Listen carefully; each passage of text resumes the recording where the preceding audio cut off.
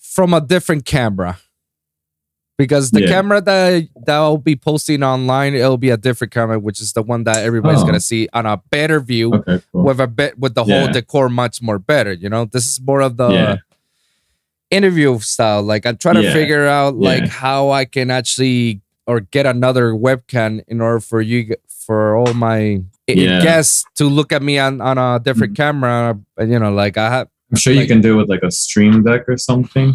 I actually do have the stream deck. Oh, okay. Yeah, I don't know. I feel like it would be with like some stream deck device that you can just be like, okay, switch camera. Yeah, that's exactly what I'm doing, you know? Like when you and me are talking, you don't even notice it. This is just my regular camera, why not? But when either I or you talk, I'm with the stream deck just switching around, you know? That's how I managed to do it, because obviously I'm a one-man army at this point, you know? So I do everything at this point. So like I gotta learn how to do everything. So like later in the future, when this thing gets, you know, picked up and it goes off, it goes on a takeoff, you know, I could probably have enough expenses for me to cover somebody to do all this job for me. Yeah, exactly. A technician. Yeah. Yeah. But you know, in the meantime, this is all me, man. This is chilling though. You got it. Yeah, I got it. You know, been working on this on over a year, you know, and I'm just grinding. Yeah, just grinding, man. Basically, that's all I'm doing, man. Just grinding nonstop. Nonstop, because that's how you gotta do it, man. You know, back to the basics where everything started, you know, and obviously you gotta build that habit. Yeah. You know? It's just not the same as when it was back then when I was coming up as a bass producer here in Miami. Yeah. I've actually seen you live like way in the past. Oh no, for real? Yeah, yeah. Oh, like, which shows? Yellow Claw. That was my first ever rave. I was 16, bro. Really? Yeah, I'm 22 now. But yeah, it was funny. I was like, when I saw, I was like, hell yeah, dude, this would be awesome to like talk to you and shit. Oh, I think you were back to back Audigy and stuff. Yeah. I was on the rail, bro, and it was my first ever event. Oh shit! Yeah. Oh, dude, I got a couple of after movies of that show, so if I send you some of them, can you spot yourself in? Yeah, definitely, dude. Definitely, bro. I got your number now. I'm gonna say, yo. Yeah. What about this? Sure, this is you? Is there any of these is you? For sure, bro. Do it. Let me know. Yo, that's pretty cool, man. So you're my first fan here, man. Really?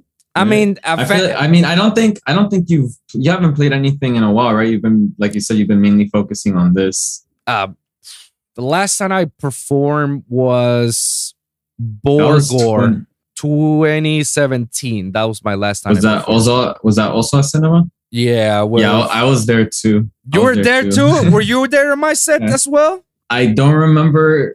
Like, I don't even remember the local support lineup for it, because I think they just put up Borgor and then like the main room names. Right. I would always try to show up as early as possible to be like the first one in. Because there, if you don't, at cinema, if you didn't promote, they would hold the lines. Oh yeah. So you would like have to like rail the line, like be there first. I hate when sometimes these promoters actually do that for in any show. It doesn't matter any show or festival. I don't think festival really matters that much. But I will say shows too. I'll put them all in that category, because like shit, man. Some of these locals actually really did work hard just to get to that spot, and that was the only spot that they can, you know, perform, you know, and you're not letting everybody in early because like I don't know. You just want to make it look cool. You want to make it look popping, but it's not popping. That's one of the things that's one of the tactics that I learned as a promoter. We can talk about that on the podcast if you want to. Like I said, no fear, bro. Bro, have you ever seen any episodes of mine, man? I've seen like one. I don't remember which one it was, but I remember popping up on your thing. That's why I said I thought I followed you already, because you popped up on someone else's story and I clicked it. And I was like, oh, he's doing podcasts now. Cool. Yeah. Basically, so let me give you like a little brief introduction of what the podcast is all about, you know, because I don't mind repeating myself, especially to new people who are coming in so they can actually understand why I called you into my guest.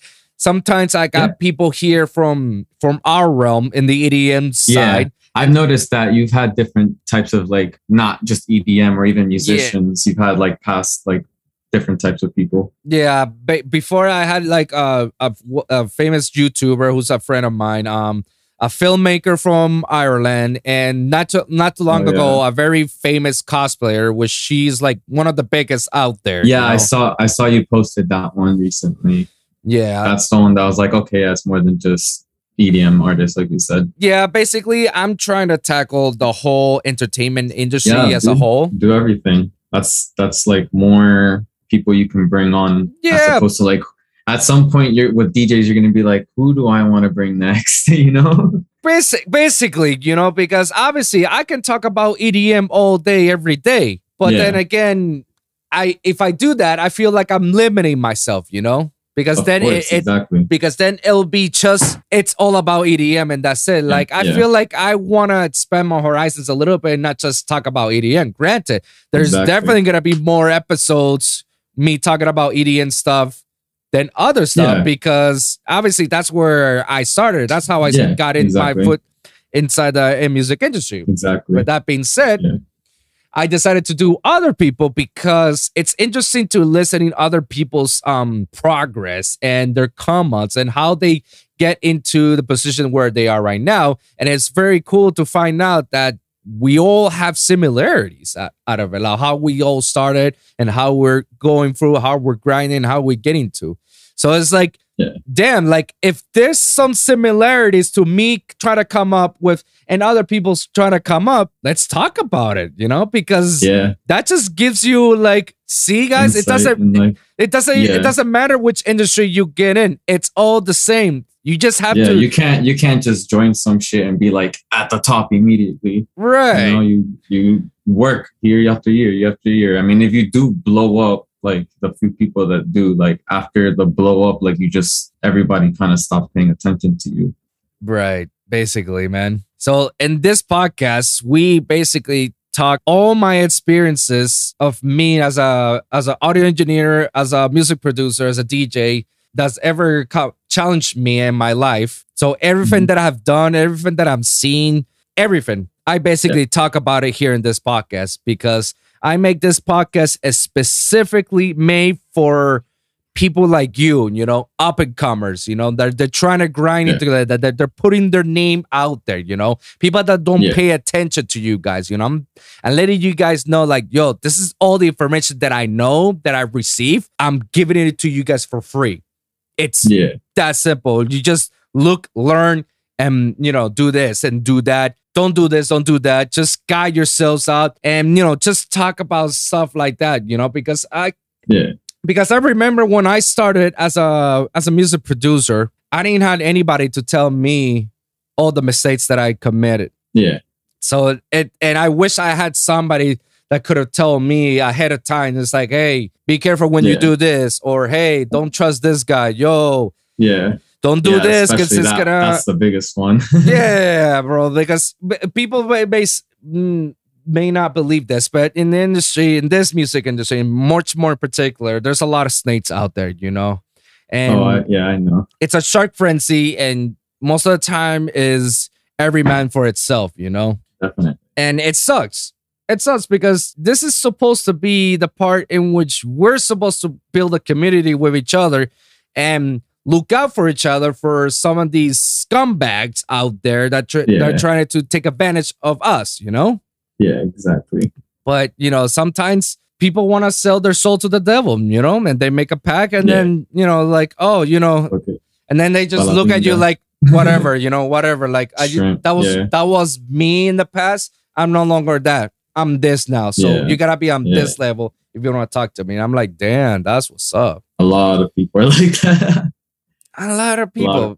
And people don't really realize to the extent. Yeah. To the extent. Basically, to the extent. So that's where I come in here and puke out every dirty little secret that I know, you know, even because there are times in which you're out there and you're doing networking, man, and then you found out some stuff that you wish you should have known.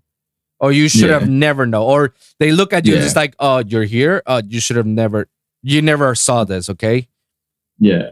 And that's how it was with me. Most of the time I just find out some stuff and I'm like, damn, that's how they move. That's how it is. I was like, yeah, that changes my whole perspective of the industry. And then it just, in a way, it just like, open up my third eye or some shit and saw like the ugly truth to all this, Like, it makes you realize that really you're on top, like you're past that shit and they're not. Yeah. Like, do you know any like ugly truths that you wish like you didn't knew or you weren't aware that that's how it moves? Yeah, many times. Especially like, I mean, I don't want to say I've been around for a minute because my first show was that Yellow Claw show, but I think I started like exploring more like the local scene, going to not only headliner shows and like before I even entered the scene, I like produced, but I was like very like beginner and I didn't know anybody. I was still like in high school even. That was probably, I graduated 2017, so probably 2018 maybe I started talking to like a little more people, but it takes a lot of talking and a lot of like actually making friends like throughout the years to even get like up there. And yeah, like there's a bunch of shit that I've heard that, or I've even seen that I was just like, I really wish I wasn't even here. Like you asked, Yeah, boy, do we know. I remember there was this one time that I was sitting down with one of the promoters and they were telling me. It's always with the promoters. Oh my God. I mean, no offense to my homie promoters like Lucho and Pepe. Shout out to those two guys, man. It's because of them they're killing it. Because of those guys is I managed to be where I am in a sense of like I managed to meet people, got to network, show me the road, show me the truthful side of this industry, and I give them a lot of credit, but I know because a lot of people talk smack about them, but unless you work with them, you would never know. Especially like where I don't know so much about Lucio because I never like.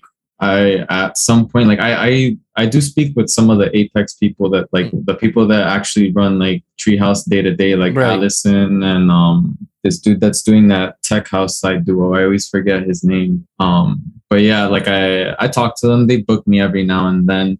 They're actually really good people. If you actually talk to them, a lot of people are like, "Oh, they didn't book me, yada yada," and it's like, well, maybe it's because you didn't actually talk to them and like introduce yourself. You just kind of shoved yourself on top of them, and I noticed that a lot. And then that's how people get like bad mouthed and stuff like that, and that side of things. But I know more of Pepe's side because he's been like posting more about it. But I know 100% it is not easy running a festival. It is not easy running a festival at all. Like starting it from the ground up, like and that man is grinding. And to be able to pick up was able to be picked up by one of the biggest companies out there, festivals in the world. Like that's, I think in EDM right now, one of the best things that can happen to you is being in Insomniac's eyesight. Yeah.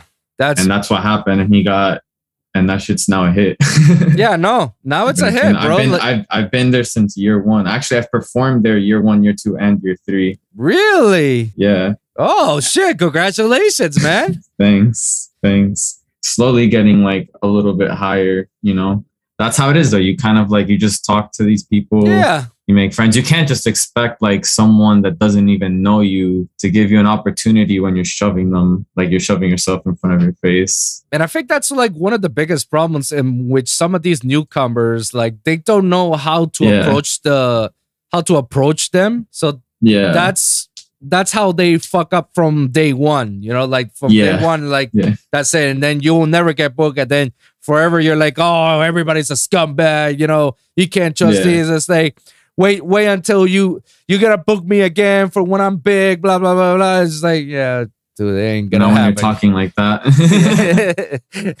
Not when you're talking like that. Nah, bro. Like, hey, and let me tell you, like, I've got booked bad slots as well, and not once. Oh, of course, dude. It's pretty impressive because, like, for example, this year, I played the local, the art car thing that they had. I don't know if you were there. No, I couldn't be there, but I know which one you're talking about. Yeah, the art car. I played on that, and last year I played on the big actual, not like the main stage, but the bigger local stage, not the, because they had also the one where you have to wear headphones, silent disco. Oh. And then they had like a medium size, kind of like the club cinema stage. They put that on like the side, and that was like the bigger local stage, I guess. Oh. So like from going from like opening at the hangar before they even open it, because you know it's like doors at 9, but really nobody can get inside till 10. So that first opener plays to nobody except for their +1 and the promoters. Yeah, that was me.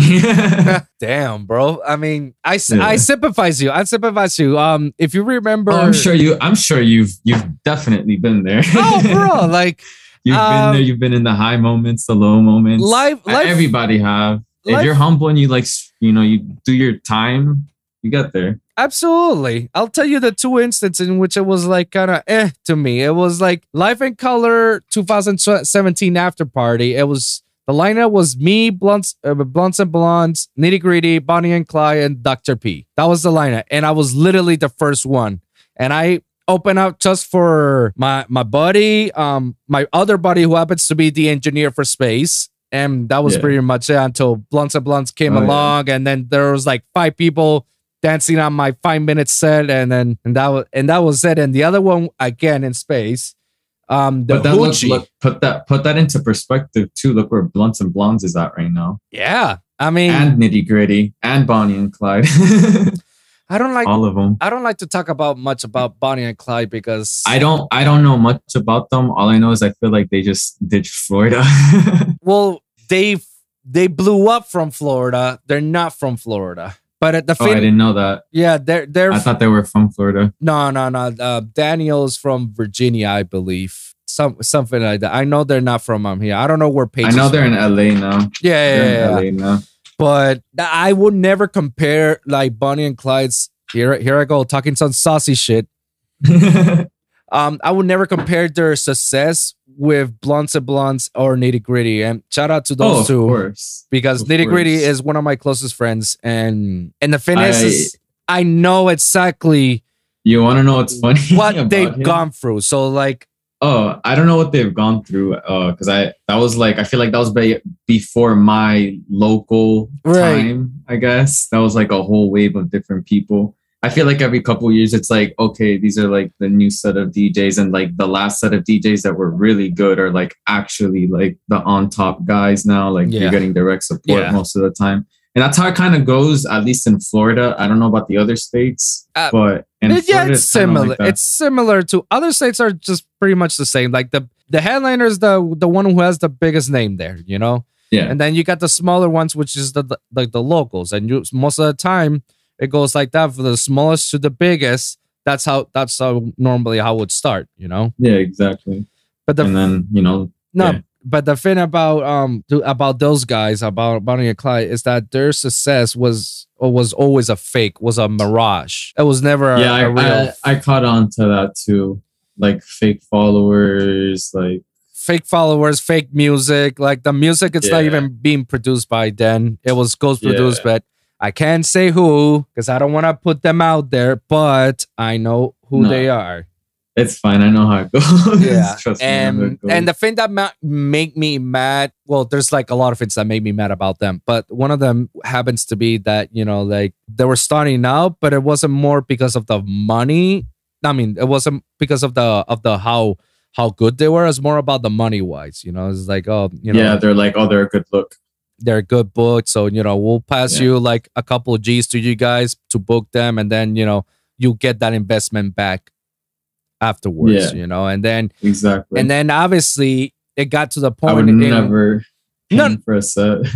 Never. That's a hell to the no, you know. And I will tell this to every single producer or DJ who wants to perform there: never pay for your slot. Never. It's supposed to be the other way. That's how it's supposed to be, bro. They're the ones who are supposed to book you, whether it's free or whether it's, you know, you selling tickets or, you know, they're paying you. That's the only way. You shouldn't be paying them. Yeah, that's no. That's a hell to the no. But obviously, when you're paying that's industry plant vibes. Yeah, when you're paying them, obviously they're not gonna say no because it's like what? Free money for me? Just to put you on the lineup and put you like as if you were a headliner? Fuck yeah, let's go. All right, here you go. Here's your show. Blam. Here's your little asset folder. Post that whenever you feel like it. You're good. Thanks for the money, bro. Yeah, basically, man. That's how it is. That's why I never liked them from the get-go. I didn't like how they did dirty to Needy's manager because they used to be all in the same management. Yeah, Paul Campbell, man. Yeah. I've met Paul once and Nitty once, like when they were doing Mammy Music Week, the news shows, when they did it at McCheesius, I think it was. I don't know if you know my boy Don Flock. He used to go by Sigfig. Sigfig, yeah, he's the skinny one, right? Because now there's a duel. He did a duo with one of our boys too, but then they just like kind of decided to do their own separate thing again. It's the skinny guy. Yeah, he's told me like when he got booked when it was just him, he got booked to play for that new show and Nitty was playing it. Or no, I think it was Blunts and Blondes. Like it was a very, very like imagine like a patio of like a coffee shop and they were just doing like a bass show there. Yeah. With like new like management people. And I got to talk to them. They're pretty cool people. Yeah. I thought they remember me because that was like way back and it's like a small show, but everybody was getting lit and all that because it's Miami Music Week. No, of course. No, well, you gotta also remember, you know, like these guys travel all the time. Then they meet people all the time. And so if you don't talk to them every day, they're with someone new. Yeah, every day is someone new. So if you don't talk to them that often, they'll tend to forget. It's not in a malicious way. It's just that, you know, normally that's how it works. And especially if you guys were drinking and getting lit. Yeah, yeah, bro. The next day you'll be like, what the fuck just happened last night? Yeah, exactly. Yeah, no, but they're cool people. No, they're great people, amazing people. I mean, they fucking put my boy out there. You know, they put everybody like they're full supportive people. You know, yeah. And I don't like when people do dirty on them because it's like, dude, that's not fair, man. Like these guys are literally going against industry standards. You know, they're breaking the mold, and all their artists are breaking the mold about it. You know, and. Yeah. When Bonnie and Clyde basically like tear out the contract because it was done, and they decided to go with Nightmare's manager Will Runsell. That's some fucked up shit, man. Because Paul basically, you know, put his blood, sweat, and tears for you guys, you know, and now you're just like, wow. Yeah, basically like and his face too, and his face because basically. He made you guys. Like, he made you. And now that you guys are taking off, kind of like... Actually, speaking about new... do you want to start it already? I feel like we've been... Hell yeah, let's start it. Whatever. No, we've been starting a long time ago, man. That's how we roll it like this. Hell yeah, bro. This is how we do it, man. Yeah. I was going to say, it was this duo. They played... Also, when Sigfig was a duo... They played at Space, and it was for Nonsense, I think, or something like that. Nonsense, yeah, they're the trio guys. Are they still around? Yeah, it was 3 people, not 2 people. I stopped following them after a while because I couldn't, like, I just wasn't keeping up with their music, and I was like, as much like I just don't really listen to your music, so I'm just gonna unfollow you. No offense. No, of course. But, I mean, there's nothing wrong about that. I mean, if you if you don't listen to your music, you don't fuck with it, or you don't fuck with how you used to fuck with it, that's fine. Like it's not it's not for you right now. So it's okay. To be honest, like I don't think they're no longer with Paul, and haven't heard anything from them like in a long time. And just like you, like I only followed you because you were at Paul's management team, you know, and that's it. Like if you're no longer Paul's management team, I don't have no reason to follow you. I was just there to support and that's it. Yeah, exactly. Yeah, no, like I don't know, like those trio guys, like I mean I met them. They're pretty cool dudes, but outside of their music, I don't know nothing about them. And I don't know if they're still around. I don't know if their music is still going on. And it's funny because just the other day I listened to one of their remixes and it was like, oh, dope. I was like, oh shit, Nonsense. Like, yeah. They had I mean, I think their music was pretty good for what they were doing too. I think they were doing like Jersey or something like that, but like a different type of like. It was like, you know, it's like trap. festival trap, you know. Yeah. All I know is that one time that I saw them at Space, like it was popping. Like they had that crowd moving. I was like, dang, this is like pretty good. And my boys opened up for them and it was like already lit from the start. That's what's up. That's what's up. Yeah. I mean, always supporting your friends, bro, you know? I mean, it doesn't take you a lot just to support your homies, man, and any of the locals. You don't even have to go to a show. A simple like or a comment, or like if you're on Twitter, retweet it, like anything, bro. And that's always helps. And I hate that sometimes that you're not even asking much. You're just asking to like, hey, just like and comment and share, you know? Yeah, like if you fuck with me and like you fuck with my stuff, like if you can, like if it doesn't, which it doesn't take much, like it doesn't take much. It's like it doesn't take much of your energy or time. Yeah, that's why every time, because you know when you're on like Instagram, you're just like going through all the stories or whatever. Yeah.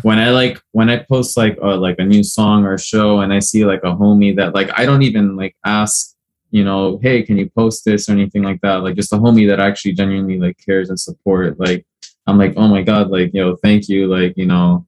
You didn't have to do this. I appreciate you a lot. Like every single time, like it's always I'm like, oh shit, that's like me on this someone like else's like story post or whatever, you know? Yeah, man. Like, and I do that. It means a lot to us. Yeah, it's a mental because I know how it is. We know how it is, and I do it automatically. Like any person that I support, I just look at their posts. It's like automatically, like you get a like automatically. I don't have to even think about it. And if it's something that's very cool or is like, you know, congratulations on some sort of achievement, I'm definitely commented. I was like, yo, that's fucking like, fire. Like, yeah. And the even more important thing about it is now with social media, like there's like shit like algorithms. So it's like if you comment just like, yo, like a simple this is dope, like fire, anything like that much like engagement on a post will get that post on like someone else's like front page. Yeah. You know, that they follow. It's kind of shitty that it's that way, but like, you know, it helps out so much when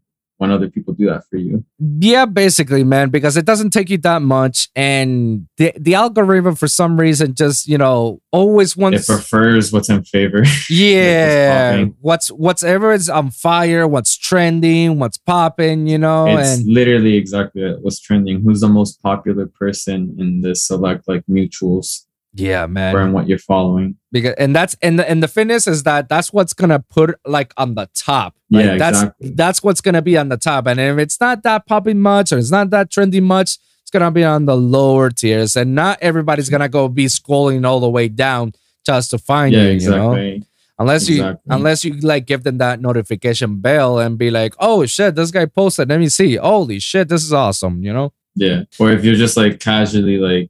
I mean, it depends on how many people you follow, because if you're following a lot of people, even then, what are the odds? Unless it's like someone that you actually like, you know, you send memes to or something and you interact with that account. But other than that, like, you know, it's different. It's very different. And it's, you know, it's very different how it was back then when I was starting up, you know, because back then when I was started on like this whole social media aspect, I think it was like the beginning of it's a must for you to have social media, for you to that was the beginning of a lot of death of a lot of DJ careers. Like if you didn't have social media, how was anybody going to keep up with anything? Yeah. Unless you got like news articles or like, you know, EDM.com to cover you, something like that. And whatever it was before EDM.com, because obviously that was like something that came along the years. Yeah.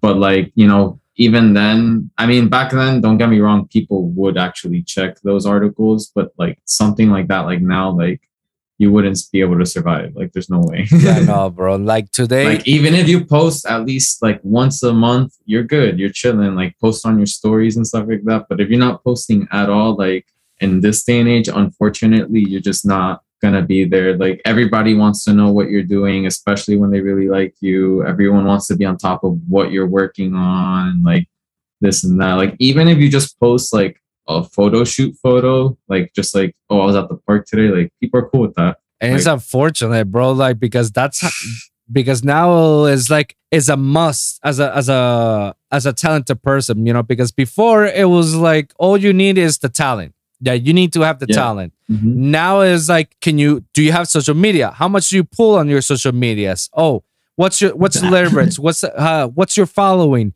How many times you post? And on top of all that, you say you're a producer. You're a producer. Oh, do you mix? Do you master? Do you do vocals? Like, can you do this, and that in this short amount of time? Mm-hmm. Like the demand today is just insane, bro. Like, forget about the talent. Everybody, when bigger management companies and agencies are looking for artists, it's kind of like a catalog for them. They're like, what's actually like, what can you bring to the table? Which I understand, because when you get to like an agency or like a management company like Slay All, you have all these crazy good artists like, Getter and Sudden Death and all that. You can't just accept anybody, Or even if you want to go beyond that, like record labels and stuff like that. Oh, man. Which is like a big topic. Oh, man. That's a huge topic to talk about, and we can cover it right now, man. Thing about record labels is like, it's what you say. Yeah, like record labels will not even look at you unless you're popping, unless you're trendy, unless you're, your music, it's being played off constantly by various people or even people from your own, roster, And I think that's the secret technique is if you really want to get on said label, like a specific label, like let's say you want to get on Never Say Die, then start with like sending your track, maybe not even to like, don't go straight to Sudden Death, like looking for his email online, because maybe he's already getting bombarded, but look for like, I don't want to say lower tier, but maybe an artist that doesn't have that much spotlight but is still playing shows. And then you like someone that is more likely to actually reply to you, I guess is a better way of saying it, like DMing them on Instagram and Twitter properly, or maybe you like find their email and you properly send them out an email. And you like try to like actually like, not be like send SoundCloud link type of thing. Yeah. Not even a hi. You like get an artist to play your song, and like if they actually like it, they'll play your song, obviously. And a label will catch up on that. Like, let's say I send my song to anybody on Never Say Die, and whomever really likes it and actually plays it a lot, and the crowd really likes it a lot. Like it's like, one of those fancy like videos that they always get because like maybe the song's like catchy or something, and they got it on camera. Like that's where like you get like a label's attention, like a really good way. I feel like you've watched my podcast before, because those words really I because those words it's just experience, man. Talking to other people. I mean, ladies and gentlemen, you're listening from his words. I'm the one who's saying this type of stuff, but it came from you. And the fact that it came from you, that you're one of these up-and-comers that's right now grinding hard and getting there, it shows you like how open-minded you are, and how like aware you are with what's going on and how to approach certain things or certain labels per se. You just basically hit the nail in the coffin about that part. Yeah. And I guess another way is even like, if you got a homie that also is a producer and like maybe talks to like an artist, you can be like, yo, like if you guys are ever like sharing music, or like, if there's any way like you can ever like help me out, like put me like in contact, or like pitch my song to this person, like let them know like for feedback or something like that. Not even like, yo, can you play my song out? Like just like genuine feedback. Yo, what do you think about this song? Like my friend wants to know, he produced it. You feel me? Bro, you're just sending out more nuggets out there, man. And I try to tell that to a lot of like my actual close like DJ homie friends that are like on the same level or below or even above me, but like, like I'm just like, I see you doing things that if I was at your level, I wouldn't do, because you're like, don't go off to that side. You feel me? Right.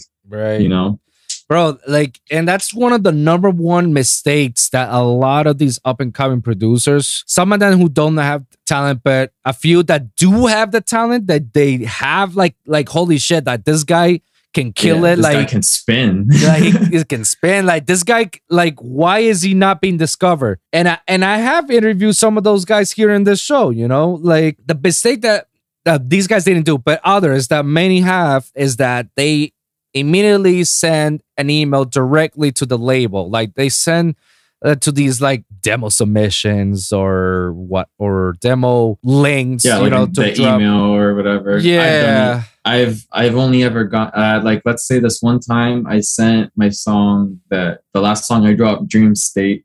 I sent it to like 6-7 labels. I got, I think, one reply just saying, hey, sorry, like we actually have too many demos to even listen to this demo. Like, try sending music another time. And then another label said, yeah, I was like, damn. I mean, it's a new label that's been popping off. So I understand. And like my music, I don't want to say my music wasn't in style, but I can see why, like, if anything, they would push it back. But they were saying that they wouldn't even listen to it because they were bombarded with emails rather than, I guess, letting me wait a million years. I mean, yeah. I guess it's like a two-edged sword type of thing. And then another label was like, hey, like, this isn't necessarily like something we would release right now, but it is a cool style and we'd love to hear like you send us more stuff in the future. And I was like, oh, this is like, I'll take that. Yeah, absolutely. That's how you build actually a friendship too with the label. And I feel like that's stuff that people need to know as well. Like, don't take that as a negative connotation. I agree. But I will say that I've done sending demos to labels and I tell everybody to stop sending them because most of the time it's like what you say, that out of the 7 emails that you send, only 3 replied, and one of them told you is like, oh, we're not listening because it's demo full. Yeah, that's horseshit, bro. That's horseshit. That's horseshit because that's exactly what the A&R's job. They're supposed to. They're supposed to. If your label's that popping, then I would believe that your A&R is listening to music from 9 to 5. And I mean, what else are you supposed to do? And let me tell you, some of these labels don't have one A&R to listen to. Like they got like 4 or 5 people listening, bro. Yeah. And if they find someone that's dope, they'll be like, yo, let's meet up. Like, what about this song? This song dope? Yeah, no, all right, pass. I'll let them know. That's it. So the fact that they're telling me it's like, oh, well, we got too much, like we can't listen, that's horse shit, bro. That's your one and only job. I mean, the name title says that, artist in relationship. You're supposed to fucking find the next, Justin Bieber shit in a way, like that's what your job. Yeah, I think as of right now, like one of the best things you can do, like if you don't want to go the label route, which you honestly nowadays you don't even have to go that way, because if you can really sell yourself and like you have good music and you're good with like, like not just music, but social media. And like at that point you're running, like, how to do everything type of thing properly. Like you're actually on top of everything. You can self-release or release, like, maybe you and your homies have like a label, which is actually what we're doing right now. I don't know if you know Powerhouse. Yeah, of course. I was one of their founding members, to be precise. I used to be with Andres and Odygy and Howard back then. We started together, and then I left a couple like months after we started Powerhouse, But yeah, I was part of that whole collective, Yeah, I love them all. I'm still with them. We're still like kicking it. I've been literally they put me out there like more than anybody has. Like I dropped an EP when I guess entered the scene fully. I was actually ironically also like in SAE at the time. You're talking about Nitty before, and I was gonna tell you that you're an alumni like us? Yeah, I started SAE, and immediately after I started SAE, SoundCloud had those ads all the time with him about him talking about SAE. I was like, dog, I'm already here, leave me alone. Yeah, I graduated, I think 2018. I saw that you posted Frank Socorro that you just not too long ago. Like last episode was Frank Socorro. Shout out to him. He got me. I'm not engineering right now because the engineering world is just like out here, I guess, in Florida. I mean, it depends what type of industry you're doing. I was in the dubbing world, about voice dubbing, voice dubbing, like voiceover. Yeah, like voiceover. I was in that type of like industry because Frank helped me get a job because he put out my resume. And and I got hired and I worked there as an engineer for 2 years. But the biggest problem is that it's the pay is just not good. And you have to stick around for a very, very long time for the pay to be good. And if you're going to be doing that as a 9 to 5, it doesn't work out. Yeah. I agree. But I didn't, So shout out him. He's like, and he actually, I mean, I am out of my class, which my class was actually like, it started with like, I want to say 28 people and it ended with 5 of us. Like we were like, my class in specific was like very like known for, I guess, like being like actually like professional and not like silly, I guess, because a lot of people go to that school thinking it's like easy shit and they like and then they have to pay $500 for the class again. Like, they like by the time is like what like 2 like that's where they start dropping out, man. I started with like 30 people or more, and then by the end it was just like less than 15. Imagine that. Or actually I think my group happened to be one of the biggest because normally it's all the professors said the same thing. Like, you know, normally it starts like 50 people and then it ends up with 20 people or less, you know? And my group was probably one of those. Yeah, it was like 50 people that graduated because the projects was divided in half. Like seven people are in one group and the other 7 are in another group. And we all got to do those, you know, those. And there's also day class and night class. So it's like, I love the whole faculty there. Like all the teachers were great. I don't know what teachers you had. Mr. G was like, I was lucky enough to have him twice because when I was in Mod 3, they made him the Mod 3 professor. No, I met Mr. G when one of my homies was the technician, like for the labs. I used to go there a lot, and I met Mr. G when he was starting to become a professor. I'm pretty sure the only one out there besides Frank and obviously Dave Andrews, Dre. I mean, is he still there? Dre? Yeah.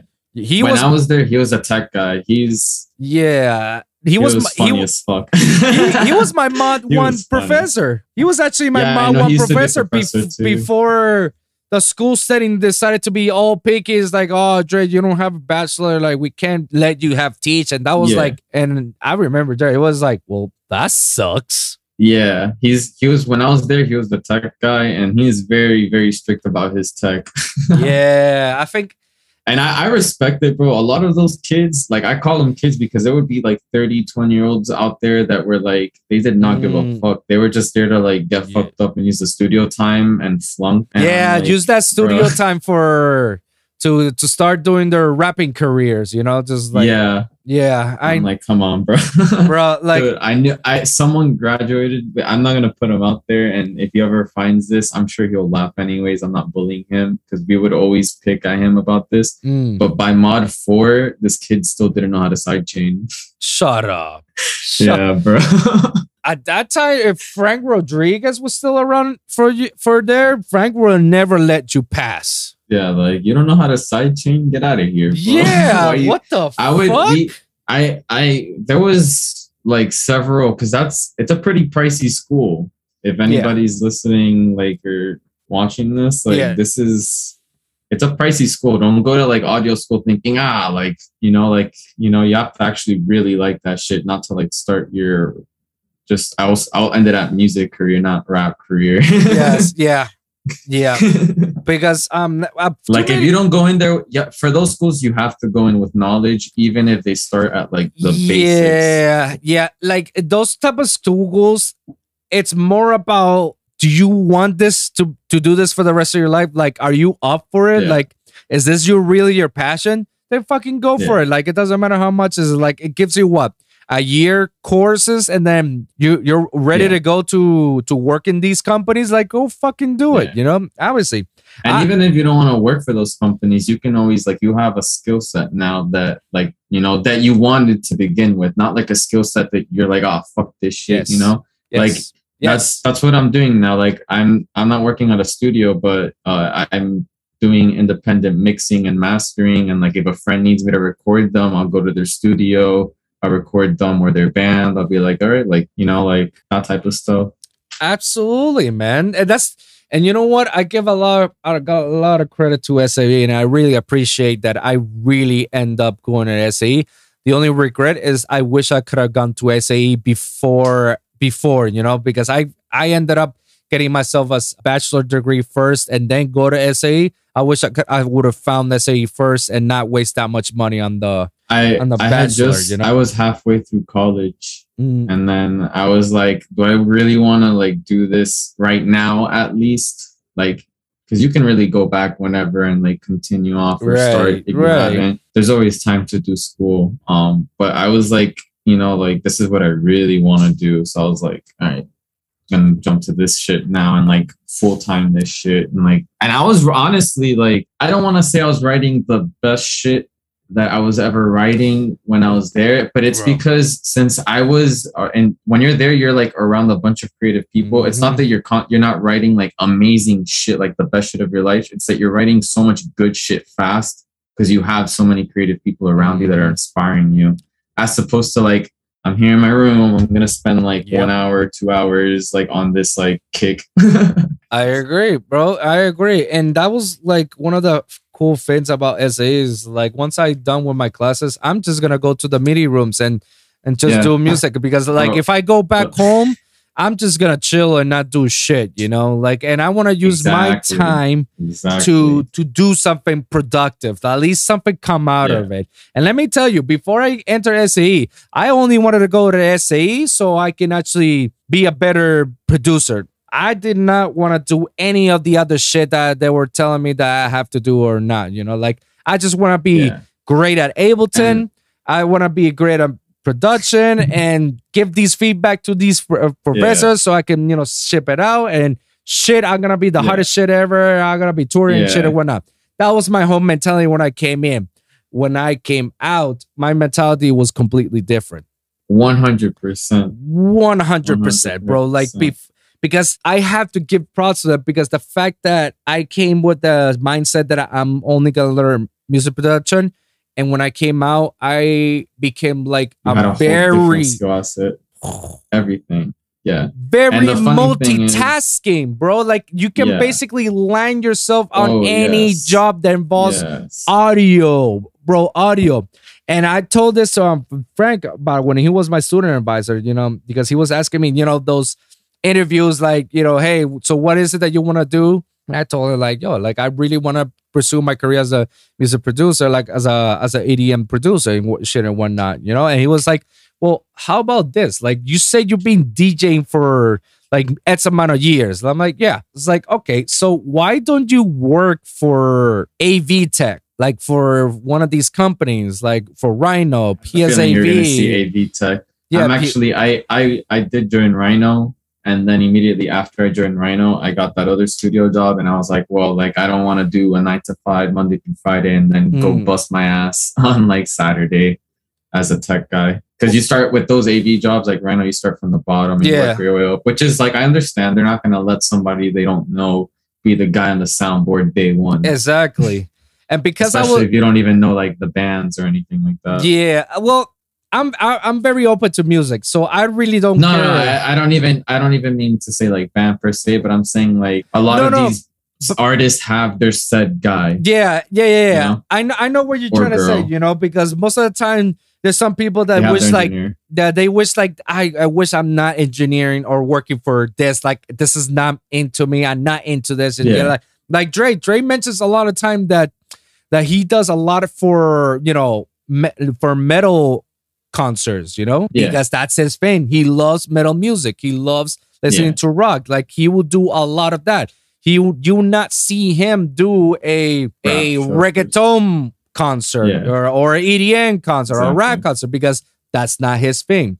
There's some people that are like that. Others like us, like me, I'm always open to anything. Like I'm like, I don't give a shit. Like if you're into EDM or rock or rap or reggaeton, I may judge you, but it doesn't matter. I'm still gonna do my job and whatnot. And I want to, you keep that to yourself. You're like, yeah, basically, it's just a day in the job. Like, it's the hustle. Yeah. But I gotta say, I actually enjoy a lot of AV, and to this day, I'm still doing AV, man. Now, I started as working at the Cleveland Hotel, and then as a low tier, and I basically did everything there, like everything, bro. From becoming a dancer liaison, an artist liaison, a LED tech, panelist, a LED wall programmer, a VJ, to setting up speakers, to setting up trusses, to setting up lights.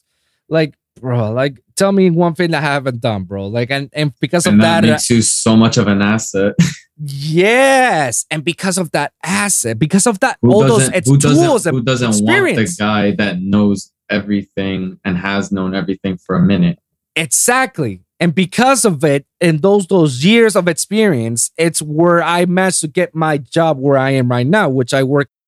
Hell yeah. And I work there as a senior tech. So I'm one of the top dots in the department that I am working currently. And I do also some meetings and conferences and concerts and whatnot. And then obviously whenever they need something, it's like I'm just basically the one-man army that can do everything, and that's it. Because you know everything.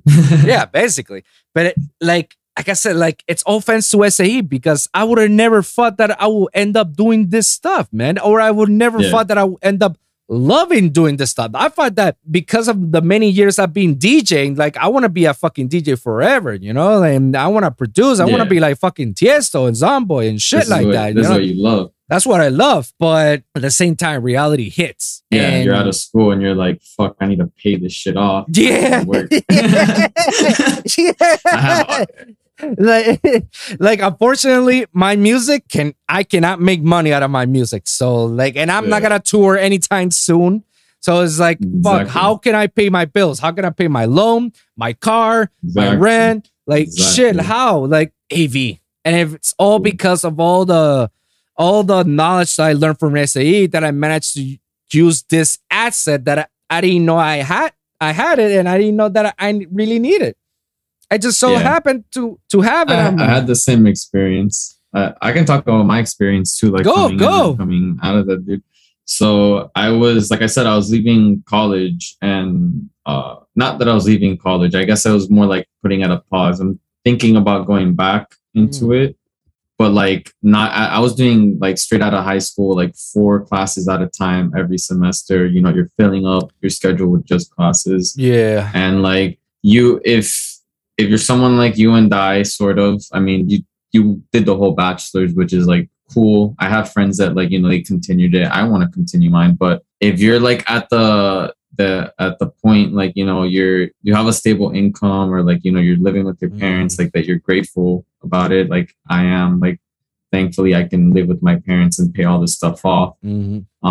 I took advantage of it, and I was like, all right, like, you know, I can do what I learned. You learn fast that that's not what you want to do, and you want to like actually pursue what you want, which is what I did. And I found out about audio school, SAE through one of my boys, James, who used to be one of the partners of SigFig, who now goes by The Hunted. I don't know if you've seen The Hunted on like social media. Oh, I never heard of that. That's actually a very cool name, man. The Hunted. Yeah, he's been putting in his work. He does like he does everything. Like he doesn't stop himself with production. Like he produces like our boys that are in bands and like are doing their like rap career and stuff like that. But he mainly, I guess, as of right now, puts out trap music, and he released his first single through Powerhouse, because we're all like best friends and like really close. Right. But yeah, he was in Mod 1, and then I think he took me there as a guest once,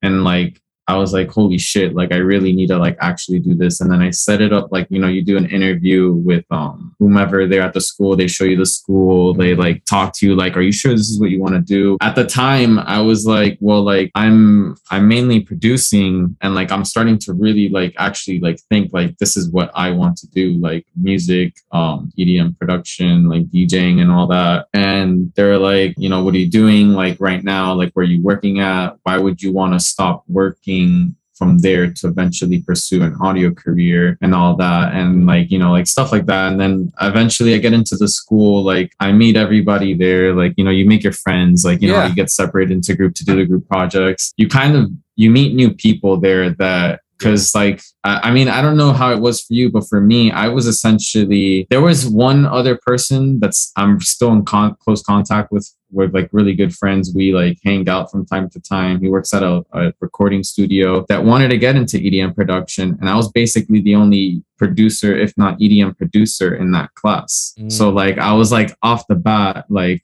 okay, I'm kind of out of my element. Everyone's like completely like into different things, like reggaeton, like either hip hop or rap and stuff like that. Not that I was against it, but I was just meeting different creative minds that I guess I never had, and that like opened me to new things and like just new perspectives on like other types of music that I already had an appreciation for, but never like thought about in depth in terms of like actually creating it and stuff like that. And then as I kind of finished the school, like you said, you kind of like realize, oh, like you've learned so much and you've gained so many like skills from learning there, not just like tech or recording or even mixing and mastering for that matter, because like mixing and mastering, like they don't really like go super in depth there with, at least at the time that I was, but they try to give you everything like that they can within a year span. And you get like video game audio, you get some like audio business lessons, you get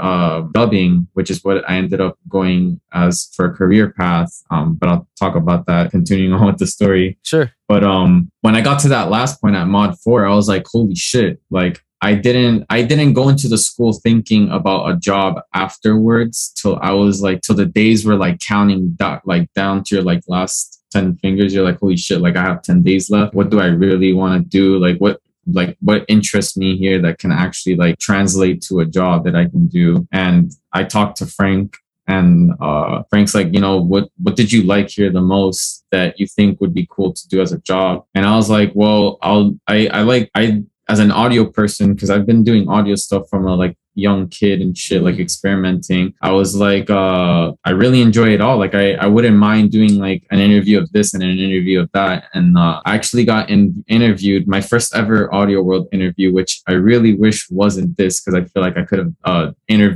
I could have been interviewed a little better. I feel like I could have done much better in the interview. Was Criteria, I think. A really big recording studio. Okay. I think it is Criteria. I don't remember, but it's like a really big recording studio here in Miami that's been around since forever. Like even I think James Brown that they've had recorded there. They've recorded some of Lil Wayne's albums. Oh shit. They've recorded some big hits and big albums in that studio. Like they give you like the big tour and stuff like that. And then like when it was time to sit down and like get interviewed and like whatnot, like it was my first ever audio interview, and it was like a lot to suck in. You're like, holy shit, I'm not in school anymore. Like this is for real. And then I kind of learned from that interview as well that I wouldn't even enjoy being kind of like a slave for like whoever's in the booth and listening to like, you know, like I'm just like, all right, like I'm getting paid, but like this isn't even enjoyable, which I'll talk more about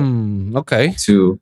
So after that, I got a job or I got an interview at a dubbing studio, which like, not to gloat, but like the same day they called me back and they're like, hey, if you really want to work with us, like, you know, when do you want to start? And I was like, oh, I'll put my like 2 weeks in. And that was working at a dubbing studio, which I worked at for 2 years. And there I off the bat, you learn so many things. Because I don't know if you've ever been in like a dubbing studio or like a dubbing atmosphere. Personally, I've never, but I've met a lot of voice actors in my life. So when you're the engineer, you kind of have the engineer, like the Pro Tools computer. That's okay. You have one screen with the recording view. And then you have another screen with the video of the show or movie that you're doing voiceover for. Okay. And then you have another screen that has the script. So as you engineer, you have to run the script for the voice actor, and you have to keep a flow. So you're like multitasking to the max there. And I don't know, I enjoyed it for a while, but you get burnt out of that so fast. And like even crazy thinking about it, I would have never even, like I was saying earlier, I would have never even expected to go down that path when I started that school. Like I went into that school just like, you know, I want to pursue audio and like this is what I want to do. And so yeah, I did that for 2 years. And in that studio, they taught me more in-depth mixing, like post-production and stuff like that. They taught me like actually how to do voiceovers like myself, like voice acting. and stuff like that. I learned how to like direct as well, like direct the talent. So I wouldn't even need a director in the room. I was directing and engineering. And so it was pretty cool. I mean, like I said earlier, you get burnt out really fast, like especially when you're doing long hours. And like sometimes, like I said earlier, with the recording thing, you get like a talent that you're like, not this person, please God, no. When they're in the booth. It's the same thing in the post-production world, and I learned that as well. You know, you'll get the voice actor, because when you have like a talent or a voice actor in the booth, like there will always be conversation. You're never just there. Like at some point they'll like speak to you and stuff, or like they'll, besides like instructions, like actually make conversation. And yeah, like you learn that as well, but you get burnt from it. Like I don't know if it was because of that, and on top of that, like Pro Tools is just super boring. I grew to hate Pro Tools. Yeah, me too. I'm Ableton for the win. Let's go. I love Ableton so much that when in SAE, when they were teaching the class, Ableton, they let me like take over, because like I was like, oh, I know that question. Oh, I know that question. They're like, all right, put your hand down, teach. Yeah, like that's dope. Yeah, I was that guy. yeah, bro. I love Ableton too, bro. I tried with Pro Tools, but I couldn't. Ableton stuff. It was simple Ableton stuff, but the fact that I could do that, I was like, fuck yeah, like this is awesome. Like Ableton for the win, like spreading Ableton. Absolutely, yeah, bro. Absolutely.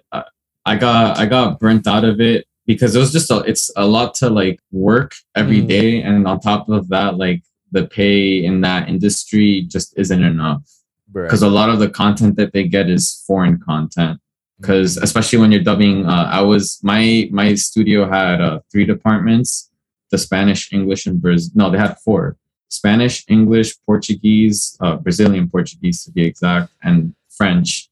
I started in the Brazilian Portuguese, knowing 0 Portuguese, only like Spanish and English. But they were like, "Oh, you know Spanish, so you'll just catch on." And I actually did. So I wasn't. When I was in that department though, I was an assistant engineer. So I was kind of like still being trained and like watching, and also like learning the language. And eventually they moved me to the English department. And the thing about the English department is that, like I said, all the content is from foreign countries, because you're not going to dub an English USA like show or movie to English. It just wouldn't make any sense unless it's like a cartoon, you know, which we would get on the occasion. But yeah, that type of industry just doesn't have that much money. So like it sucks, but it happens. You're like, I can't do this anymore because I have to like pay my bills, like, and like take care of what I have to take care of. That's very interesting, man. But you know, as like you were saying, SE changed my perspective, and like even though I'm out of that, I can still work with what I've learned even past SAE, because SAE just kind of gave me the key to this entire like world of audio. Because audio, like I think what you and I mainly learned is that audio isn't just EDM production. Like, nah, bro. It's way beyond that. And even genres or music, like it's way beyond that. Acoustics was something else that you could get into once you like get out of that school, like building studios and stuff like that. It's really cool. There's so much that you can do coming in from SAE, because they basically they actually prepare you to do everything. Like maybe you're never gonna be an audio engineer for a studio, and you may see like Pro Tools is like whatever to you, but you may end up doing like what I do, live sound, or you may end up doing like recording live bands, or you may end up doing video game trailers, you know. Like you never know. They basically give you all the tools and teach you like, this is all the stuff that you can do as an audio engineer. We're gonna show you. Even if you don't want to learn one, we're going to shove it up to you, because you never know when you can actually use one of these and then apply for a job, and then all of a sudden you're actually great at that job. Or maybe you're like you're doing this like whole other job, and you're like, there's a problem that occurs in like the tech section, and you're like, hey, I'm also a tech guy. Exactly. Yeah. And you can just go ahead and fix it, man. Because you were there and you told them, it's like, hey, I know how to fix this. Like, boom, there you go. It's fixed. And now they're like, holy shit, we need this guy. We need this guy. Yeah, exactly. And funny enough, with the studio, the dubbing studio I was working at, almost every engineer was an SAE alumni. Oh no shit. Yeah. I was like it was me and another guy that were like the youngest there. Like he was 21 and I'm 22. Everybody else was like way older than us, but they were like alumni, and I was like, this is cool. Like some people would come in with their like SAE backpacks that they still had, and I'm like, damn, mine was nothing like that.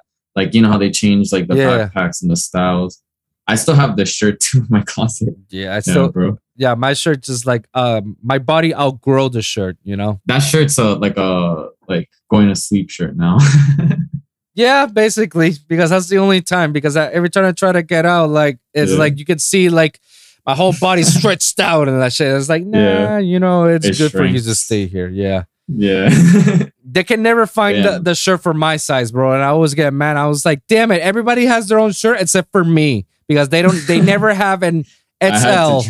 I had to trade with someone because I was like, I don't want I think they gave me like a small. I was like, what the hell is this? I don't want a small. Yeah. And someone's like, I'll take it. And they traded with like a medium. I was like, but it's 10 out of 10. And I enjoyed my time there too. Like apart from like learning, I had a good time like being in that environment, and that's cool. That's good. That's good. That's actually pretty good, man.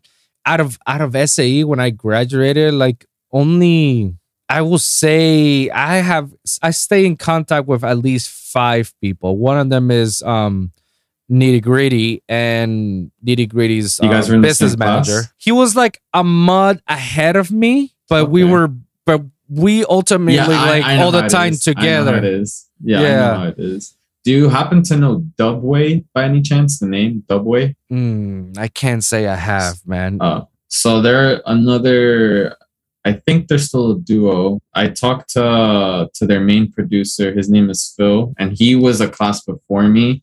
And I remember when I was in Mod 1, he was getting like his tour that they gave him around the school, and he was wearing like a Disciple shirt, like the label. Oh shit, for real? And I was like, yo, nice shirt. Like whoever the fuck you are, I was like, yo, nice shirt. Like that shit's awesome. And I just like walked away. And then like a month later, he was in the first mod, and I was in Mod 2. And after that, like I would just be hanging out like after like, school. Like we just rent a studio together, and like it would just that type of stuff. Yeah, I keep in touch with, like you said, 5.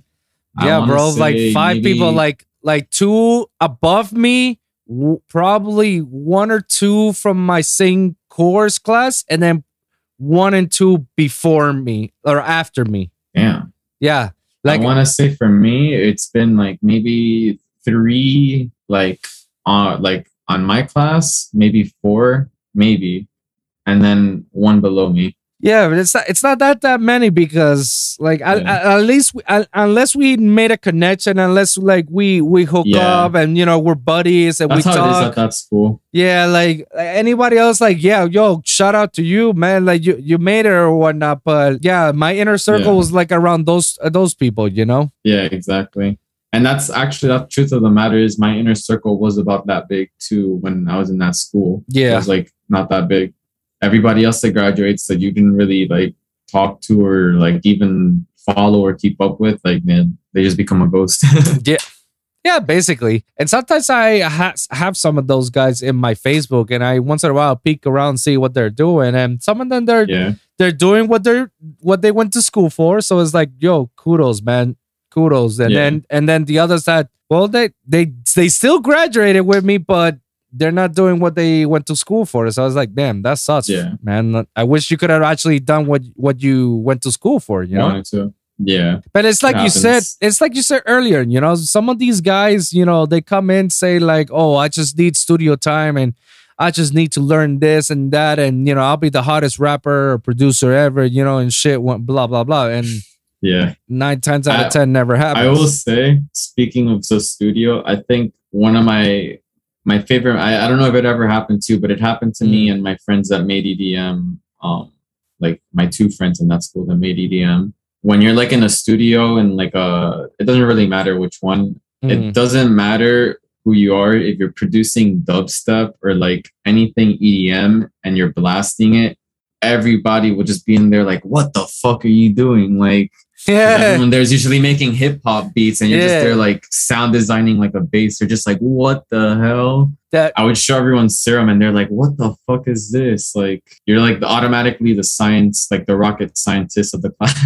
Yeah, it has happened to me once or twice, you know, because at least in my course, and it was between me and Nitty. We were like probably the only ones that were into EDM out of everybody who was into different genres, mostly hip hop and rap, you know, and everybody was you know, that could spit bars, you know, but nobody was that into EDM except for me and Nitty. And it was only me and Nitty that we go back and forth with the feedbacks. You know, he sent me some stuff. I listen to it. I say it's always dope, which is, he never fails. True.